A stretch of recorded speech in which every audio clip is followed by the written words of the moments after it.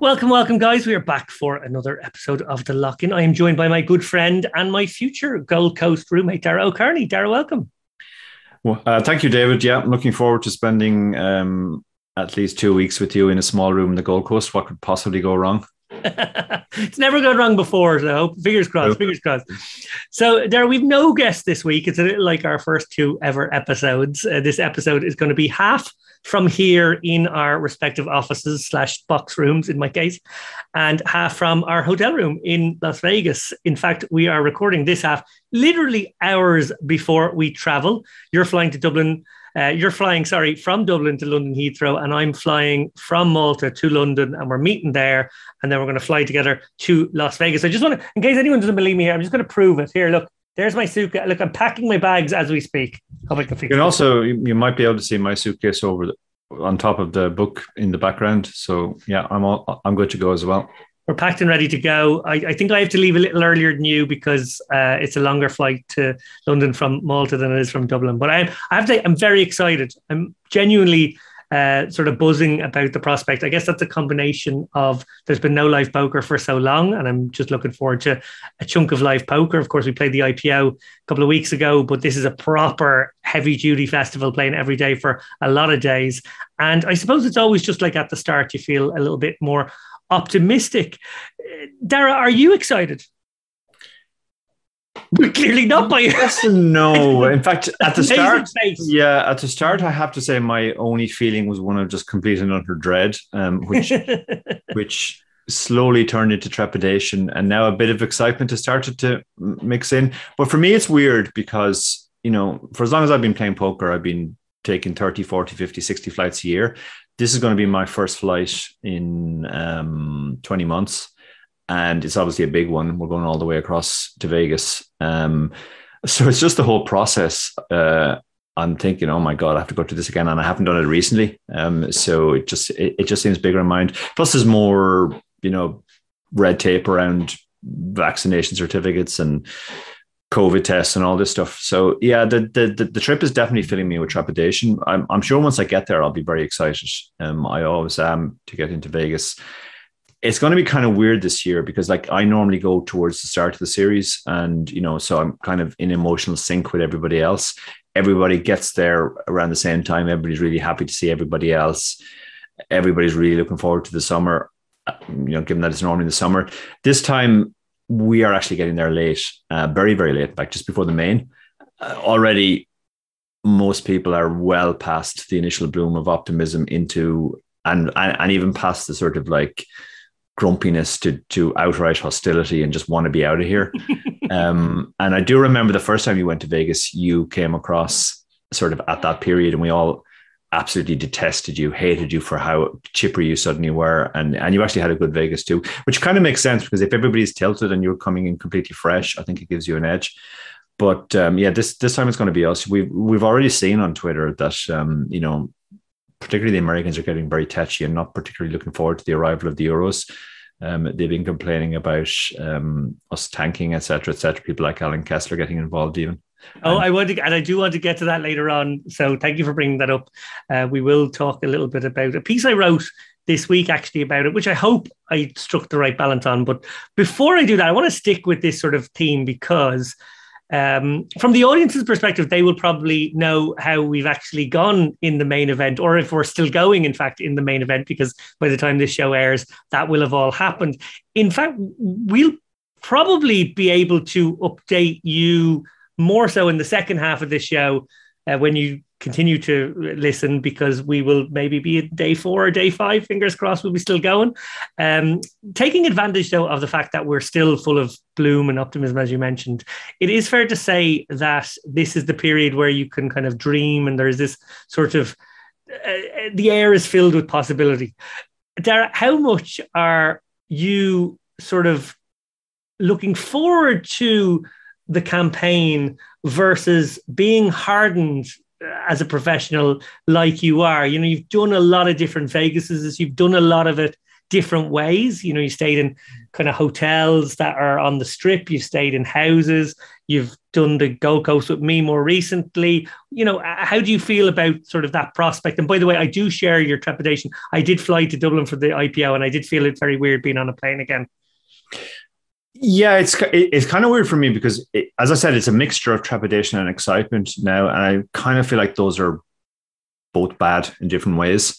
You don't want to be too excited, and you don't want to be too. You basically want to be sort of emotionally neutral. I think the optimal thing would be to just turn your emotions off completely and just go in and treat it as a job of work that you have to do. It's very hard to do that with the WSOP main event. Now, every other year, it's been towards the end of the schedule for me.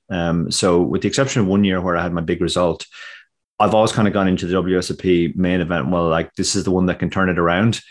Even a cash here will kind of save the series.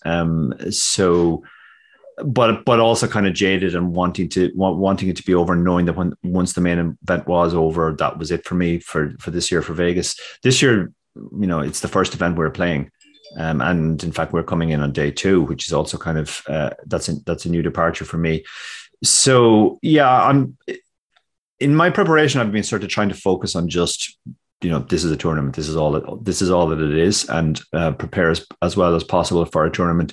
Give it my full focus, but try not to get too excited about it. That seems like a good approach. Conversely to the optimism and the positivity, that feeling of busting the main event is gross. Most poker players refer to it as the worst day of the year. You can understand why. You have spoken about how it takes you roughly 12 minutes. It's a 12-minute rule Dara insists upon after a bust out, when he would rather not see any people. And if there's any people in his path, he may either run into them, run through them, or run away from them. Is it more than 12 minutes when you bust the main? It is more than 12 minutes, but also it's very, very different.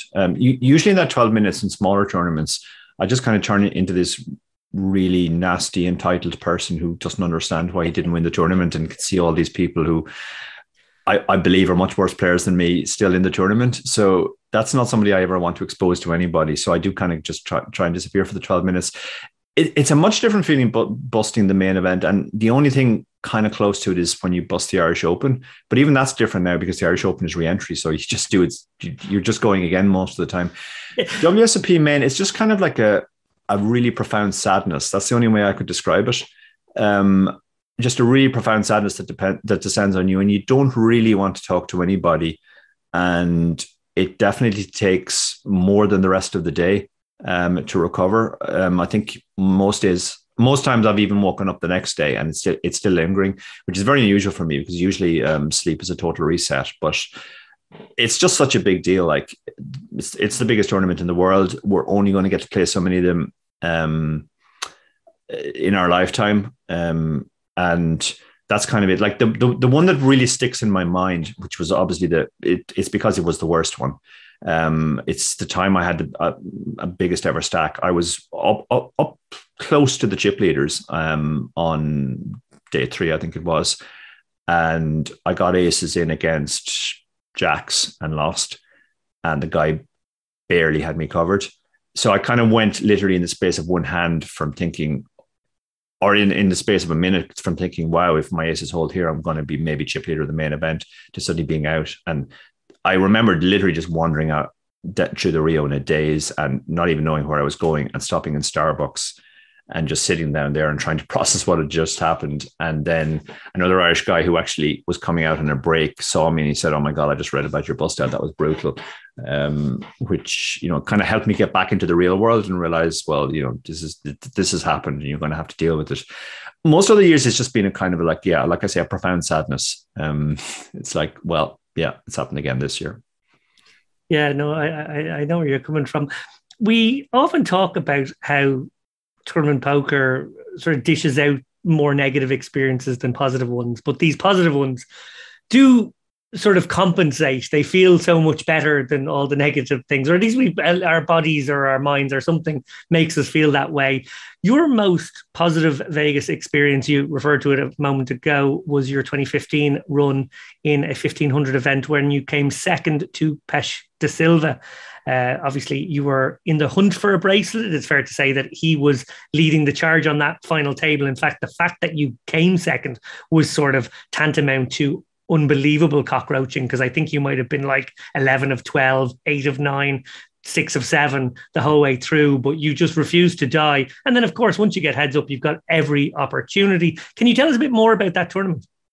Yeah, that was an interesting tournament because, like, I was talking earlier about how you want to be emotionally neutral going into a tournament. I definitely wasn't emotionally neutral going into that because I just came off finishing doing some commentary for the live stream on the seniors final table. And that sort of dragged on, and I had a cutoff point beyond which I wasn't going to enter this tournament, which was just a random 1,500 side event. And 20 minutes before my cutoff, all 9 players were still on the final table. So I thought, okay, well, this tournament's just not happening. And then they just literally went bang, bang, bang, bang, bang, and the tournament was over just before my cutoff. So I jumped in, but it was kind of like a bit rushed, and then I was immediately regretting my decision because I was put on a late reg table with a bunch of other guys who had literally just jumped in at the last minute as well. And they were all beasts. And I was like, this is absolutely terrible. I've just burned money here. And I never really had a stack in that tournament. Like, it's not just that I was short at the end. I never really had a stack. I remember having to fold into the money. And I just remember, being 10 to 20 big blinds the whole way, taking the shove and reshove spots, getting the double ups when I needed, but never really feeling like something amazing is happening here. And even on the second last table, I was like a dog to make the final table. I was 17 of 18, 16 of 17, etc. And all the way through onto the final, all the way through to heads up, actually, I was either last in chips or second last in chips. Never got better than that. So it was easy in a sense that, like, obviously, you know what you're doing in those spots, that you don't have too many tricky decisions. I also diverged quite a lot on the final table from what I would normally do because I was aware of the fact that there were some recreational players. It was a very polarized final table. There was Pesh, obviously, who I knew was a beast. There was Matt Dolan, who was a November niner. And there was one other player who seemed to be very good. And there was Jason Kuhn, but he was very short. But the other players, they were as weak recreational players as you will ever find on a WSOP final table. And I kind of had the sense that they're all going to blow up, and they did all blow up one by one. So that sort of gave me an added incentive to play even tighter than ICM would suggest. So then I get heads up, and I think Pesh had like a 9-1 or 10-1 chip lead. He had a massive chip lead. He had just bulldozed through the final table and didn't expect it to last very long. But because of both of our styles, like even with the short stack, I was playing a fairly small ball style, and Pesh was playing a small ball style as well. So it did kind of drag on. It dragged on for an hour and a half to the end of play. And they said to us, okay, guys, you can go away on your break now and come back and play another hour, or you can go off for the night. And we were like, well, the stacks are still, like, Pesh still has a huge edge. And I think I was down to less than 20 big blinds now. So we said, okay, it'll probably be over in an hour, so we might as well finish it in an hour. Pesh went off on his break and came back and said he changed his mind, that he wanted it to go into the next day, which kind of surprised me. But I thought, okay, well, he's tired. That's fine. It has been a long day. Actually, what had happened was he talked to his backer, and his backer wanted to investigate the possibility of doing a deal. So we ended up, I was contacted by Rory Brown, who was part of that camp at the time. And Rory said, they want to do a deal. Can we meet tomorrow to discuss that? So by the time we came back, we had already agreed a deal to chop all the money. So we were essentially just playing for the bracelet. And it was such a big deal for me, I guess, the fact that I'd locked up 300K, that at the time I thought, okay, well, I'm still a massive dog. I think maybe I got it back to 6-1. But Pesh is still going to win this almost always. I think within 5 minutes of coming back, we got it in flipping. I had pocket twos and he had ace king, and I lost the cruelest way. I got counterfeited. But to be honest, it didn't really feel that bad at the time. I was like, okay, well, I was a long shot anyway. We did the deal, which locked up 300K for me. That's a big deal. My biggest ever score. It felt particularly good too, because I'd only had pretty much losing or break even Vegases till then, and this sort of wiped away all the losses in one fell swoop. Turned me into a fairly big lifetime winner in Vegas. So it felt really good in that, but there was a delayed after effect. About a year later, I was running in the park, and I should say first, when I came back from Ireland, the big question everybody asked me was not what was it like to win 300 grand. It was, what was it like to come so close to a bracelet? Like, you must be devastated. And I mean, I guess I kind of played along with it, and I was saying like, yeah, I really wanted to win a bracelet, but I kind of really didn't believe it deep down, because of the combination of those two factors. The fact that I was such a dog anyway, that I never really felt I was in with a massive shot. And secondly, that we had chopped the money. But then about a year later, when I was getting ready for the next Vegas, I was running around the park on one of my long runs. And it kind of just hit me in a flash. It was like, oh my God, if I'd won that last flip, we were back to maybe 2-1. And then I have a legit shot. And, that might be the only chance I get in my lifetime to win a bracelet. So yeah, I don't know what it was. Maybe it was a defense mechanism. Maybe my mind goes like, well, if you're going to feel sorry for yourself now after you come from Vegas, you're going to lose a few months of your life moping about the fact that you didn't win a flip, which is not a good mindset for a poker player to have. But yeah, I felt disappointed in retrospect, let's say. Well, despite the fact that it didn't end in the ultimate success on the bracelet there, you are getting me in the mood here, Dara. I'm sort of, Vegas stories and bracelet stories are a great tantalizer, I think, ahead of going. And if it's possible, I'm even more looking forward to it, and even more excited, and even further away from that neutral place you told me that we need to get to. So like, hopefully that's good. Yeah, I definitely want to get you out of the neutral place. Yeah, and that was a particularly exciting Vegas, because I think at least two other Irish players got heads up for bracelets. Seamus Cahill, Mark McDonnell, I believe, and Andy Black also had a deep run. And actually, myself, Andy, and Seamus Cahill were more or less back to back. I went straight from my celebration dinner back to rail Andy on his final table. After he sent word that he wanted me to help him on ICM and stuff.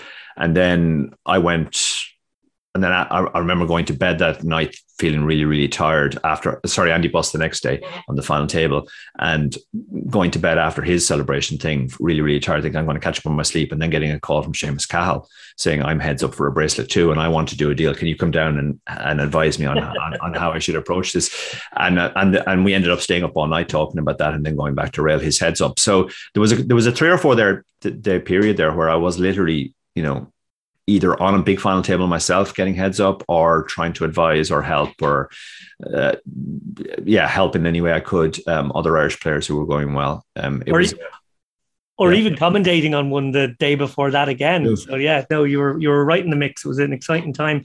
Dara, preparation is massively important, and I suppose like execution at the World Series is so important that it sort of puts this onus on preparing to the nth degree ahead of time, and also having good sort of routines when you're there. In fairness, I think the healthiest I ever am is when I'm in Vegas with you, because you make sure I get out of bed early and run around a bit with you. Now, in fairness, you do usually you sort of patronize me for 3 or 4 laps to the car park, and then you fucking go into another gear, and I pant my way back to the hotel room for the first shower. But it is obviously very important to do your sims, do your study, get your game in good nick. But being fit, eating healthy, sleeping well, that's all massively important as well. One of the other kind of things is like where you stay and who you surround yourself with and what you do. And, this might come as a huge surprise to people that Dara has chosen to stay with me for 3 Vegases, or at least this one will be the 3rd one in a row. We stay in the Gold Coast, which is very much location, not exactly the snazziest place. I wouldn't recommend it to anyone from a sort of a fancy hotel point of view, but it's got some good food options in there. You can run around the car park, shaded 3 sides of it usually when you do it, which is important more in the summertime, admittedly. And then, of course, you're really close by. So you can avoid queues by regging the night before, just popping across the way, getting a coffee. Doing the registration thing takes 5 minutes instead of coming back the next morning when everyone's there, and it takes 45 minutes. So I guess the question on a lot of people's lives is, why on earth you spend enough time with me, you content create with me, we meet twice a week virtually to create shows of different kinds. Why would you want to spend your Vegas with me too? And I think it's one of the great mysteries of life, even to me, to be honest, because there's a couple of misconceptions, I think, about maybe surrounding both of us. One is that I'm this incredibly patient person who can get on with anybody. That's completely not true. I've had friendships completely and utterly destroyed by just having to spend a few days in a hotel room with a person that I thought I really liked and thought I got on really well with. And then as soon as we're spending 24/7, I'm like, I just can't be doing this. This is terrible. I never want to see this person again. That's happened on more than one occasion with me. And the other misconception, I think, is that you are just impossible to be around at all times, which might have to do with your public persona, something. But the reality is, in terms of spending time with people from poker, you are by far the most fun person to be with, and actually the easiest as well, because you are, you know. I hate saying nice things about you, and I know you kind of hate when I do it as well. But I'm worried about what's coming next. You are actually wreck my image. Thoughtful friend in terms of like you're good at sort of dovetailing your mood. You do little favors, etc., etc. Not sexual, I should add. Yeah, that's definitely going to give. If there's a way to cut this show, I'm going to try and cut that. You always come out to me for all the sort of, vaguely suggestive things I say and verbs I use. Yeah, I heard the words coming out of my mouth, and I knew before they even came out they were going to sound bad, but I couldn't stop. But it's actually great. I think people would be very shocked if they saw what we were like when we're completely alone and there's nobody else around. Stop. It's quite different. It's quite different from our public personas, and but we do have it. I think we both have a great time together. God, I really need to stop. It's very. I'll cut you off before you say something you regret there. No, but I have to say, somebody asked me in a podcast interview, I want to say it was like early this year, if they were making a movie about us, who would play us and what would the movie be like? And I think I said, you're probably not going to like this either, but I think I said something like, well, it's kind of be a bromance. It's like one of these stories of like two great friends, but it still has the story arc of a rom-com. No, I mean, that's very much it. I guess I always feel maybe the key to our relationship, apart from the fact that we have almost identical senses of humor and very, very close worldviews, it's kind of that we can resolve conflict really, really quickly and efficiently. Like we can literally scream at each other to the point that someone like Dara and David, if he's railing it, is hiding under the bed crying, "Please stop fighting, Daddy and Mammy." But this actually, Dara's saying this like it's a hypothetical. This actually happened literally at the IPO 4 days ago. IPO, yeah. But like as Dara said, sometimes, very rarely, because he's right, we do share a worldview 98% of the time. But when we do find that 2% of a thing, we'll go have a tussle about it. And we did have one of those, and he was in the room, and he did literally hide under the bed going, "I haven't seen anybody in a year and a half. Please stop shouting at each other." Yeah, but it's just a really efficient way to deal with it, because we both get through it, and then we either agree or we agree to disagree, and we just move on. Whereas, I have other friends, you're getting the passive aggressive stuff a year later, and it's like, can't be dealing with that. That's just nonsense. And that, I have no patience for that stuff. I just want it out and dealt with as quickly as possible, any conflicts that arise. And you're very good on that stuff. You don't hold back either. Yeah, and I think it's just always good, and it's probably just good general advice for anyone out there, uncontroversial, I'm sure, is that it's just talk to each other. If you do have a little dispute, just have a conversation. A lot of people do want to get away from conflict, but actually meeting conflict head on is often the best way of dealing with things. And it's a very respectful way to deal with things, I think, as well, because, as you say, even if you realize, we've reached an impasse here, we're not going to agree, then you realize it, and you've kind of made every effort you can, and you respect each other for the fact that you tried. Now that we're on conflict, I know that you're painting me as more of a teddy bearish figure, and I know I like to bare my teeth once in a while. But I was trying to be very careful. You mentioned the piece I wrote that featured Alan Kessler. I was trying to make it like a historical piece. Please check it out, guys, if you haven't. It's on the VSO News feed there, basically about there being no such thing as a foreigner in Vegas, that it's the World Series. And it's like, yes, okay, most of the time we go to Vegas and we do it there, but if they're going to really be a World Series and lay claim to that notion, then they're just the kind of perennial host of a World Games, a bit like they get to host the Olympics every time. And nobody would call anyone a foreigner at the Olympics. It just doesn't seem like the right way to do it. Alan Kessler made this, I think, very indelicate tweet, probably a little bit insensitive tweet. I'm sure lots of people will go, snowflakes here. Now people getting upset about just a little word that he used. I think he used the phrase obvious for, yes, the F word, obvious foreigner. But yeah, I just thought it was worth picking up on. And I didn't want to throw Alan under the bus in any way, shape or form. I actually think Alan's a really good guy in poker, and I really enjoy his company. We've really enjoyed having him on the show a couple of times, and I hope he'd come back even after this. But I was a bit disappointed, I suppose is probably the best way of describing it. And I kind of hoped that not only would he maybe realize that what he said wasn't great, but that all the sort of yahoos who jumped on it were like, yeah, fuck those foreigners, fuck those tanking, stalling Euro bastards, or whatever they said, might just like tone it down a bit and realize like we're going over to America, probably for most of us our first trip in 20 months. The lockdown's not been nice for anybody. We're dying for a bit of live poker. Guys are going to go out there. Maybe they've just forgotten their ranges, Dara. Maybe they're tanking because it's been so long they've just forgotten, what they open and what they 3-bet with. I don't know. What do you think? Yeah. Also, we're one thing that they should maybe bear in mind is that we're not as au fait with American recreational population tendencies as they might be. Like they might know what it means when a farmer for Oregon 6X's under the gun, but we're kind of sitting there wondering what this actually means and how does that affect our range. And people might go, well, do you not know your pre-flop ranges? And I didn't pull that example out of thin air. That's an example actually given to me by Soheb, our good friend Soheb, who's also been on the show a few times. I thought it was a very good piece you wrote. I thought you tried a very good balance. I'm not sure how it will be received because, as I said, everybody's in a really tetchy, ready to blow at any moment. The people who are shouting snowflake are also the people who go off at the slightest accusation of xenophobia. I was a little bit worried when I saw the piece and I saw the image you were using to promote it of Alan Kessler in Bart Simpson mode writing and thing. I thought it might be an attack piece on Alan. I do like Alan a lot. I think Alan is a great guy. I know from what I've heard about Alan that he's very good at helping people who, when they need help, helping people who are not as fortunate as we are in life. So he's definitely one of the good guys. And I think this is I would put this down to a combination of just really not thinking about the implications of why do you need to designate somebody as a foreigner, and just general touchiness. I don't think it's been the best series for Alan. I could be wrong on that, but I haven't heard of him, winning any bracelets or making too many final tables. So I kind of give him a pass on that stuff too. I remember how tetchy I get. People do get really tetchy on the whole nationalistic thing. I mean, I know this from early in my career. I think maybe the second or third time I went there.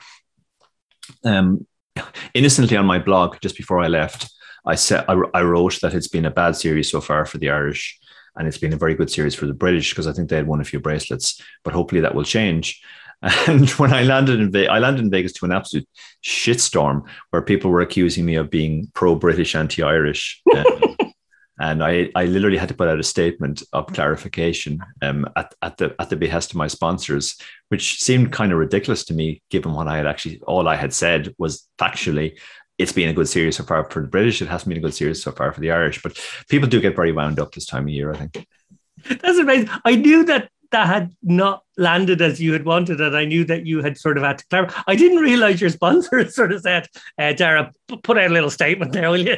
Yeah, well, at the time, tweet and sort of say, I don't love the Brits. I'm not after the Irish here. Yeah, this was it. Like, I don't love the Brits. I do think the Irish are all great players. I'm in no way suggesting that the Irish are worse players than the British. It's just we haven't run very well this series. Yeah, I mean, at the time, my sponsors were Bruce Poker, who were an exclusively Irish operation. So being seen as anyway anti-Irish was just a very bad thing. And yeah, it was a salutary lesson to me on how you have to sort of not just think about what you're actually saying, but think about how it might be perceived. Yeah, absolutely. Well, look, final note I would say is that if you do encounter gratuitous tanking and you do encounter angled shooting and bad play, absolutely call it out. Like that's the one aspect of this I had no problem with. I think calling out a person for poor behavior, something nasty that they said, some kind of like slightly squirmy, not so nice, wormy kind of behavior at the table, I'm not into it either. But just don't go, oh, where are they from? Europe. Fucking Euros. It's just, it doesn't apply. Like, even if 99% of people are, classic fitting the stereotype of their country or whatever it is, it's not good to kind of ascribe a quality like that onto somebody regardless. Like, you could be meeting the one person who isn't, and it's just a bad policy in general, and it is a slippery slope from there into xenophobia and racism and horrible things. So I suppose, even though it's a very small thing, and I don't think it was a bit of a storm in the teacup really, I just kind of thought, I might just say something about this, because even if people read it and go, a little bit reflective on it, they might just avoid attacking me when I undoubtedly stall into them in a week's time in something. Yeah, I find it quite ironic that you were the one going to war on this, given that you are one of the more egregious. Fake tanker, Dara. Fake tanker. A fake tanker, yeah, as the French guy called you. The other thing I would say on this is, even the term Euros or foreigners, it's just far too broad. Like, we probably are closer culturally to Americans than we are to Spaniards, I would say. We share a language, we share a lot of cultural attitudes, we consume a lot of the same media and stuff. So just Euro is just far too broad a term. Like, the Spanish are very different from the Germans. The French are very different again, etc., etc. So, like, I don't even think you can generalize almost anything about all Euros, apart from the fact that they live in Europe. It's just far too broad. We're separated by language, culture, and lots of other things as well.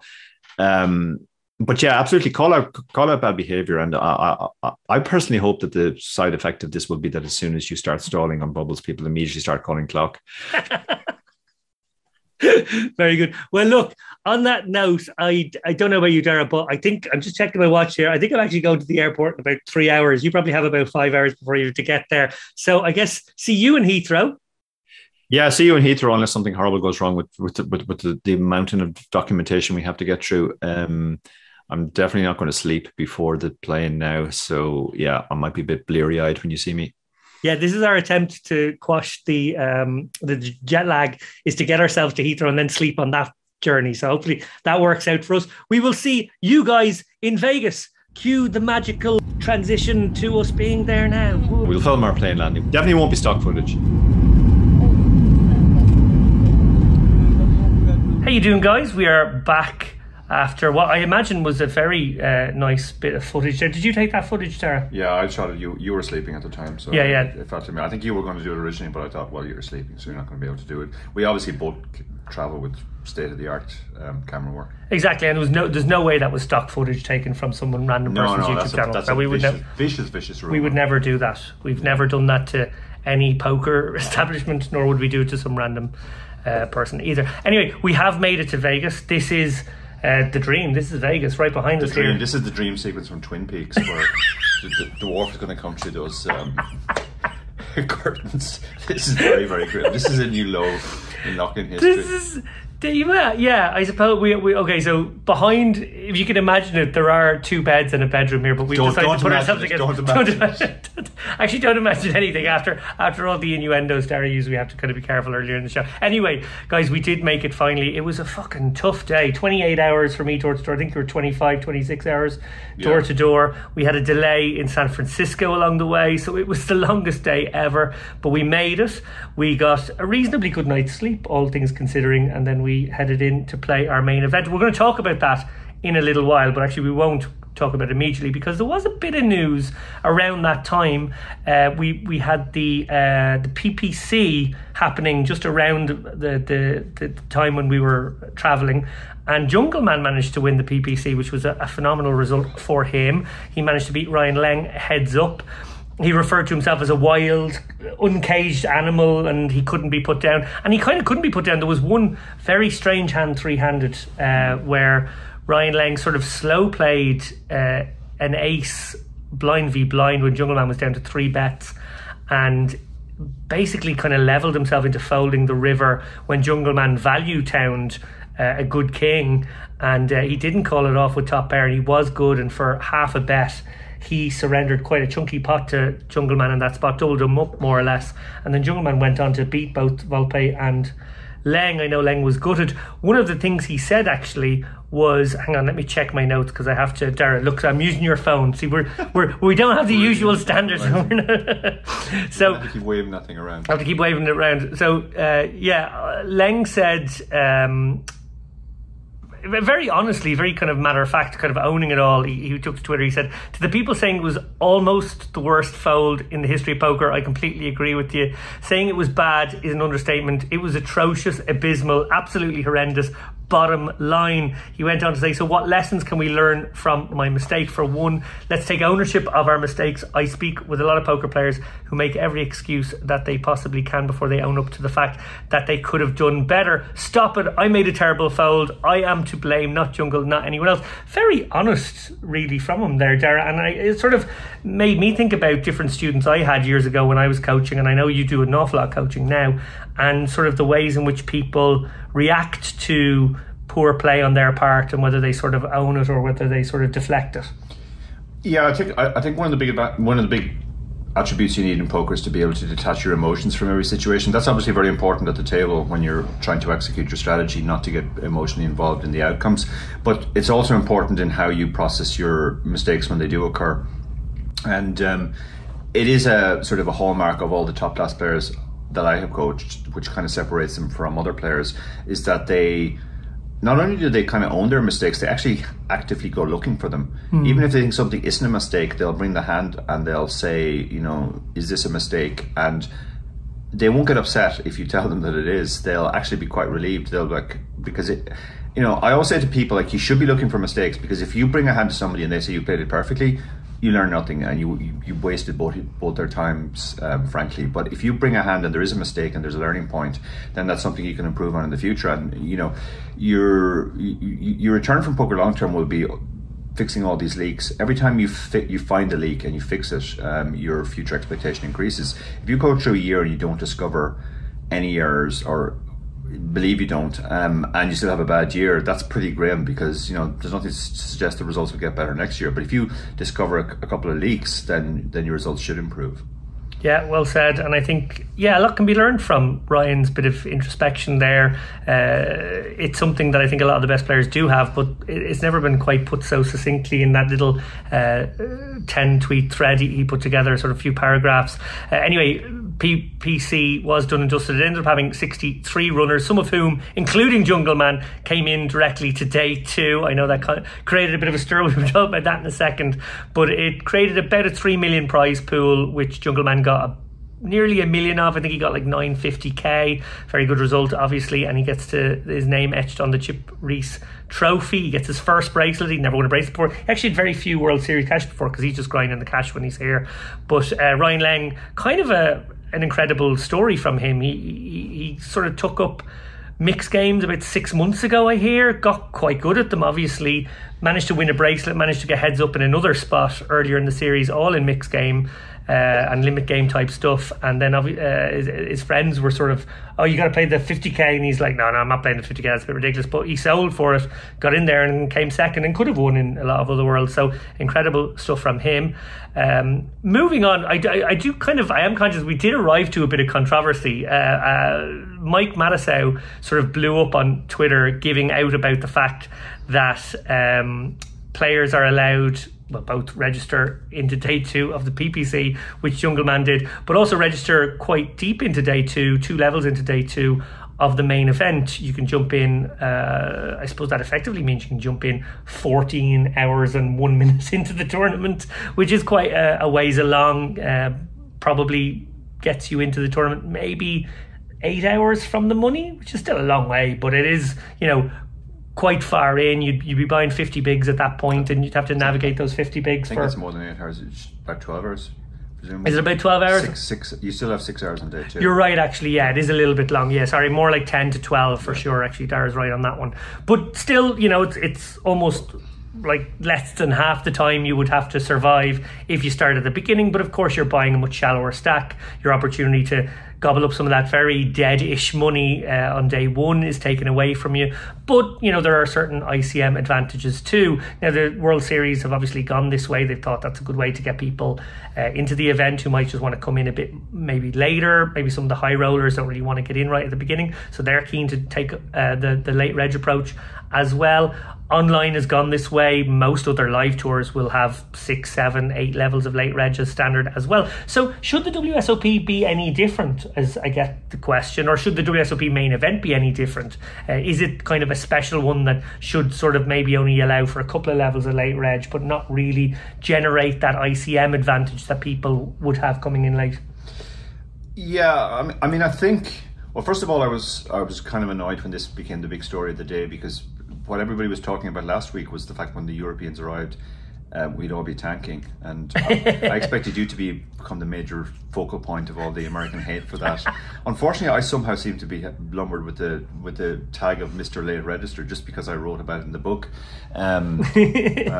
This book here, incidentally, Endgame Poker Strategy. Fantastic book. And I mean, the fact that I wrote about it doesn't mean that I necessarily think it's a good idea from the point of view of the overall ecosystem. All we've done in the book is we've explained very clearly what the advantages are and exactly how much it roughly is in most situations. And I kind of feel that it was important to do that for recreations, because most recreations thought it was a disadvantage to late register and wouldn't actually do it for that, and they thought it was that it was bad. Whereas the reality is, apart altogether from the ICM benefit that you get from registering late, which again we went into in the book, there's also some benefit just for the recreations of playing shallower against the pros. You know, if you go in 300 big blinds deep and there's a bunch of pros at your table, you're likely to get slaughtered very, very quickly. And on the other hand, if you go in with 75 bigs or 50 bigs, their edge over you won't be as great.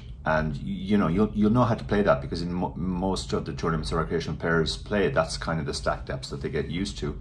So I was asked a few years ago to recommend people who qualified for the PSPCA, being given free tickets as such, what advice I would give them. And the major piece of advice I gave to them was max late reg, not so much for the ICM benefit, but just for the sort of like stay out of the waters with 300 big blinds when the sharks are in there. And I believe after getting that fantastic advice, almost none of them did it. Correct. One guy managed to last halfway through level 2 before he jumped in, but pretty much everybody else, yeah. Which, I mean, that's fair enough too. It's part of the recreation experience of like having a nice long slow structure. I completely understand that. Yeah. So given that most recreations do want to come in early, I do feel that there's some onus on organisers not to take the piss on this and let people register too late. Now, online for a while was absolutely ridiculous. Where I remember once registering into the money in an online tournament. But even when that was an outlier, but even in a lot of cases, you're just very, very close to the money, and it becomes such a huge advantage. Like poker's a zero-sum game. That money doesn't come from nowhere. That money comes from the people who registered at the start. So they're at a disadvantage. And if they're the recreational players, you're kind of doubling up the disadvantage on them.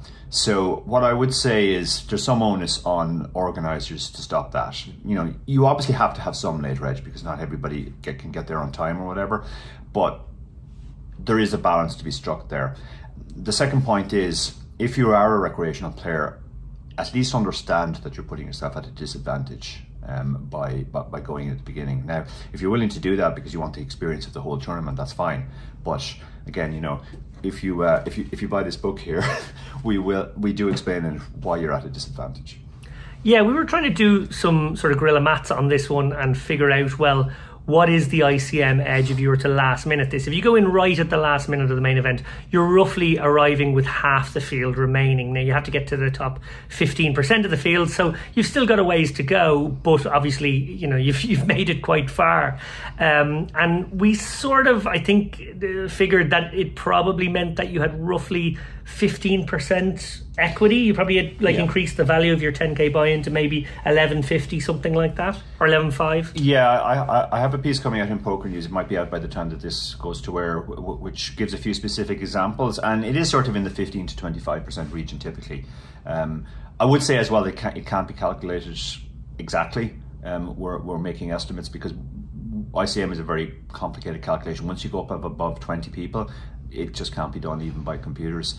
But we can certainly estimate it based on sort of the trends of smaller fields. And yeah, 15 to 25, 30%, that's kind of the range, which basically means that if somebody comes in at the last minute, and let's say it's a 25% edge, they're getting 2,500 in free equity.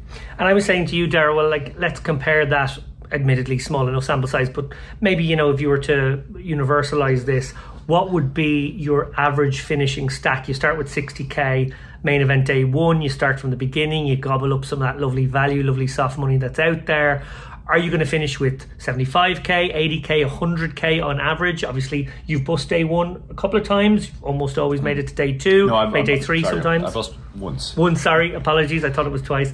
But yeah, so like when you factor in those things, obviously the time that you bust day one, it has a huge effect to the overall because it's quite devastating. Yeah. But when you do manage to kind of like coast through day one with the 100k a lot, well, that's obviously a lot better than starting with 60. Yeah, for sure. My rough estimate, again, back of the envelope, is that on average, when I play a day one at the WSOP, I increase my stack by 50%. Now, that doesn't increase my equity by 50%, which is worth noting. And it also depends on the distribution. Like, if that's a case that I'm increasing my stack by, let's say, 55%, 9 years, and then in the 10th year I'm busting, that drags the bust is a lot more costly. So that sort of drags the dollar value down. But yeah, it that's roughly what it feels like a day one. So, you know, if you do add, let's say, 40% to your equity, I mean, that's better than the 20 to 25% we're estimating for the ICM. So you're still better off playing the day one. And, you know, we would have played the day one had we got here in time.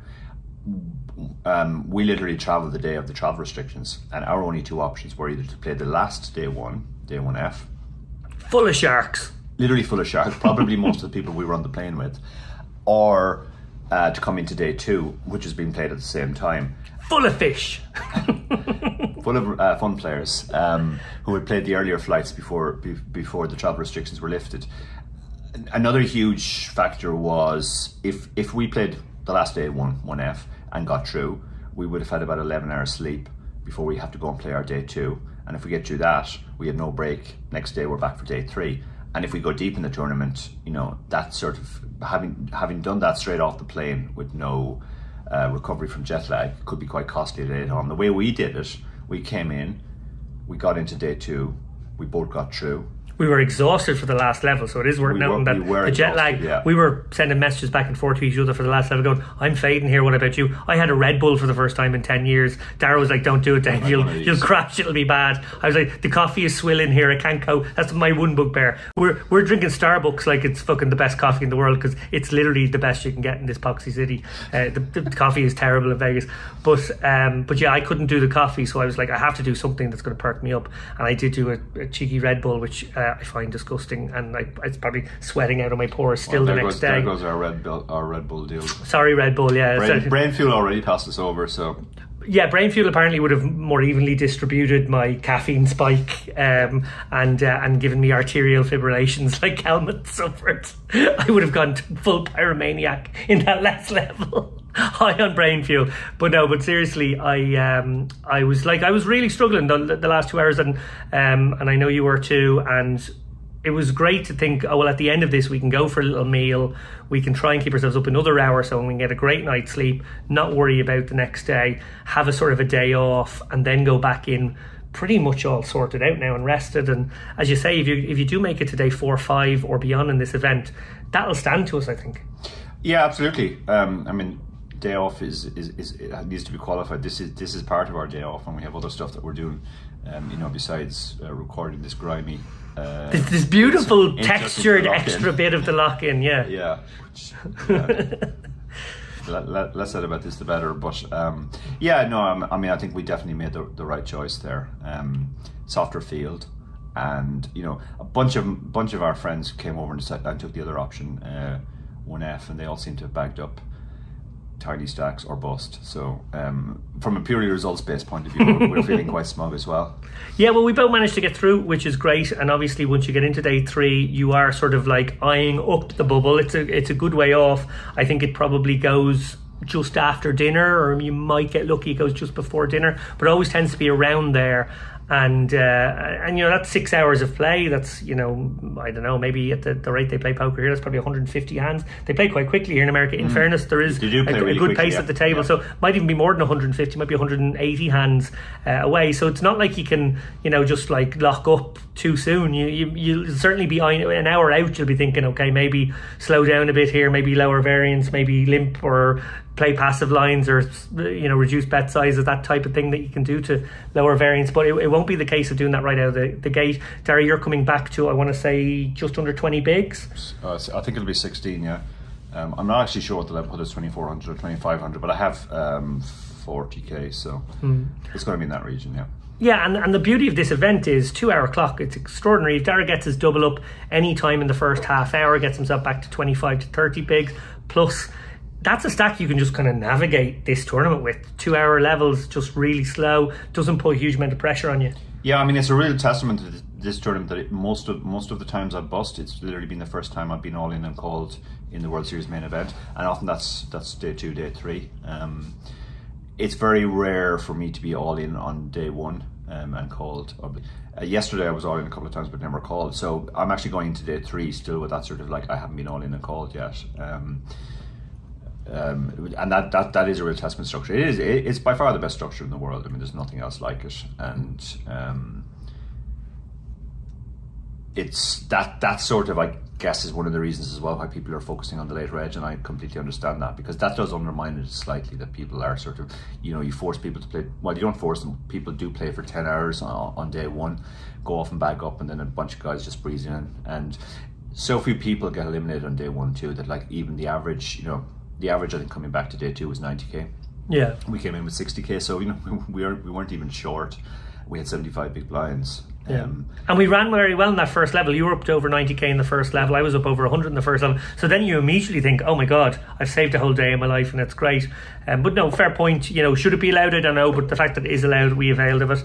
I have to say, this is a hand that has to be mentioned. Dara O'Kearney, when you look through the bust out sort of updates on the Poker News or the WSOP app, at least a quarter of them, maybe even a third of them, are like, so-and-so player ran kings into aces, boo-hoo, good luck him, cool, or what can you do? That should have happened to you, but your spidey senses tingled. We have an example. It's a very rare thing in poker, guys. We have an example of a pre-flop, not satellite, kings fold in a tournament where you weren't even that deep. Tell us what happened. Yeah, basically I raised under the gun, and it was still fairly early, so I guess I had 60 to 70 big blinds, something like that. Raised under the gun, got 3-bet by my neighbour, who was a very, very active German, and so we're not believing him. We're actually delighted with our kings. We're already thinking our kings are really good here. Comes around to the big blind, who was an American recreational player, and he was playing very loose. He was playing most pots, and he was turning up with stuff like 9-8 off suit under the gun, but he was doing almost no 3-betting, and I certainly hadn't seen him 4-bet yet. And he looked at his cards and he immediately started shaking. Like, he started shaking to the point that the last time we were in that room in the Rio, there was an earthquake. I thought, is this another earthquake? He's visibly shaking, which, that's a fairly well-known excitement tell. So I was already going, oh God, I really don't feel good about this now at all. So he was at the 4-bet. So yeah, he took a while to gather himself and assemble the chips to put out the 4-bet. And I still had the German behind me as well, who gets dealt the same number of big hands as everybody else, and the 4-bet is like pretty much committing me. So I was like, I mean, do I stick it in here and just assume it's not always aces? Yeah, like, is it if it's queens and it's ace king, then it's okay, but if it's not, if it's kings and aces, then and you have kings, and given it that it was that structure as well, I just thought, well, I'll just pretend I don't have kings here. I'll pretend I've got something else. It was a 6-7 suited. I was chancing my arm. So I did decide to fold, and the German called. He was deeper against the other guy, so he could call more hands, obviously. and the flop came Queen X, I think, and they got it in. The guy had aces, like I thought he did, and the other guy had Amazing jacks. read. But yeah, I think it was literally maybe the only tournament in the world where I could possibly do that. It's a combination of two things. First of all, just the structure is so good that you don't have to sort of like just go with your hand. It's an extraordinary read though. Like, guys, I'm sure you're all thinking the same thing, is that it's all very well to good to have pieced it together like he does, but when you're looking at the kings, you just kind of go, oh well, sometimes it's my time to die, I just have to do it anyway. You found that discipline, as you said, you know, knowing that it's a great structure, feeling like this is definitely a dark tunnely spot where the guy has only got premium hands, and you know, you have the premium hands, you know, as well, so the most likely one is the other one. And yeah, and obviously if he had ace king and the other guy had jacks and I would have won, we'd never have heard of this hand. So. No, we wouldn't be talking about this. Dara would never have got into the box going, guess what I did. Yeah. But it is that is a truly extraordinary hand, I have to say. So you know, you're sort of, what's the phrase, living on borrowed time or living by your wits, or spidey senses sort of came to the rescue there. Incredible stuff. But you know, bagging up 40k, short stack specialist in many ways. I've no doubt that you could. Yeah, well, as I said, like, this. I was all in a few times but never called, so I did actually move from 20 back up to 40 near at the end. So even though it was, you know, a disappointing day overall, you're never happy when you played for a whole day and lost a third of your stack. It still felt okay. Like, I wasn't, when I was down to 20, it was starting to feel like desperation time. But yeah, I mean, it's a playable stack, and as you said, like, we're not that far from the bubble, and that has another advantage too. Taylor draw is going to be very important for me. Obviously, pretty much everybody's going to cover me, but there's a huge difference between somebody having 100,000 covering me and somebody having 400,000. If I shove into a 400k stack, you know, he can call off, and it's not even a flesh wound if he loses. But the 100k stack is thinking about getting through the bubble himself, so he doesn't necessarily want to be all in even for 40k. Absolutely. Well, we are very much looking forward to playing our day 3, which is our day 2. Let's talk about you, David. You bagged up quite a large stack. I just had one of those kind of days where nothing went wrong. It was just like the perfect poker day, I gotta be honest. I don't think I was put in too many tough spots. I think I just like had really strong ranges of hands all the time. I seemed to just pit people and get value. I wouldn't take too much credit. I obviously start with 60k, bagged up 270. If people were following my Twitter updates, which I did at every break, it was just sort of every break I had another 50k, and it just kind of went that way. Don't want to claim much credit for amazing play or some crazy bluff or anything, because I really didn't. I played very few big pots. It was a very low variance small pot way, kind of what you dream about, and just was able to keep myself out of trouble. The one significant pot I lost, impossible to get away from. Very loose guy opens, I 3-bet him, and then there's a cold 4-bet shove from a guy with 28 bigs. I'd already put 8 bigs in, and I had ace king suited, so I was happy enough to call off his stack, and he had aces, so his aces held, and that was the one sort of setback I had. But the rest of the time it was kind of a case of flopping some sets, which was nice, and guys willing to pay when I did, and just making the best hand. Probably bluffed a few little spots, but nothing crazy. So, you know, delighted obviously that it all worked out. 270k is fantastic. It does put me in a spot where, you know, if the first couple of hours go well tomorrow, I can then be the guy maybe at the table who's pushing people around on the bubble, which is nice when you're the one with the gun. Not so nice when the rabbit has the gun. So we'll hopefully get ourselves into that spot tomorrow. But also a lot can go wrong, and I'm very aware of that, and I'm going in kind of steady. And Dara's a great man to have in your ear, going like, "Don't you be getting fucking carried away, Lappin." The story I always remember is I was at an FPS French poker series in Lille once, and I was staying with Smidge. And we both played the high roller, which might have been a 3k or something like that, and it was a 2-day event. As Midge bust, I actually bagged up the chip lead, so I was one of 17 coming back with I think 14 or 15 getting paid, and off I went to the casino, and I told Smidge said he was just going to have a shower and some cornflakes, and then he'd be along for the rail. And before he was finished his shower and his cornflakes, I was back in the room explaining to him that I'd busted in 16th, all standard spots. But yeah, you can literally just go bang, bang, bang, because you know, you mentioned you're covering people, and that's great, but that also does mean the kind of spot that you talked about, where you've raised with ace king and somebody shoves aces and you have to call off. That can happen. That happens 3 times. That happens. That happens 3 or 4 times, and suddenly you're out the door. So yeah, fingers crossed for you tomorrow. I think you're in an amazing spot, and I think this is one tournament where it's really good to have a stack at this point. People are definitely going to overfold just to try to get into the money. Yeah, so look, guys out there, please wish us luck. We're loving all the interaction on social media. Dara and my phone just take turns pinging. Obviously, buy the book. Buy the book. We are into the end game of the World Series main event now, so today is the day to basically buy this book and read it. And I'll be walking around the Rio all day long at Barry Carter's behest, because as far as Barry's concerned, I'm not here to play poker, I'm just here to sell books. It's so true. Every second message Dara gets is Barry going, got another little job for you today, Dara. You have to go and do this little bit of media. Don't forget to mention the book.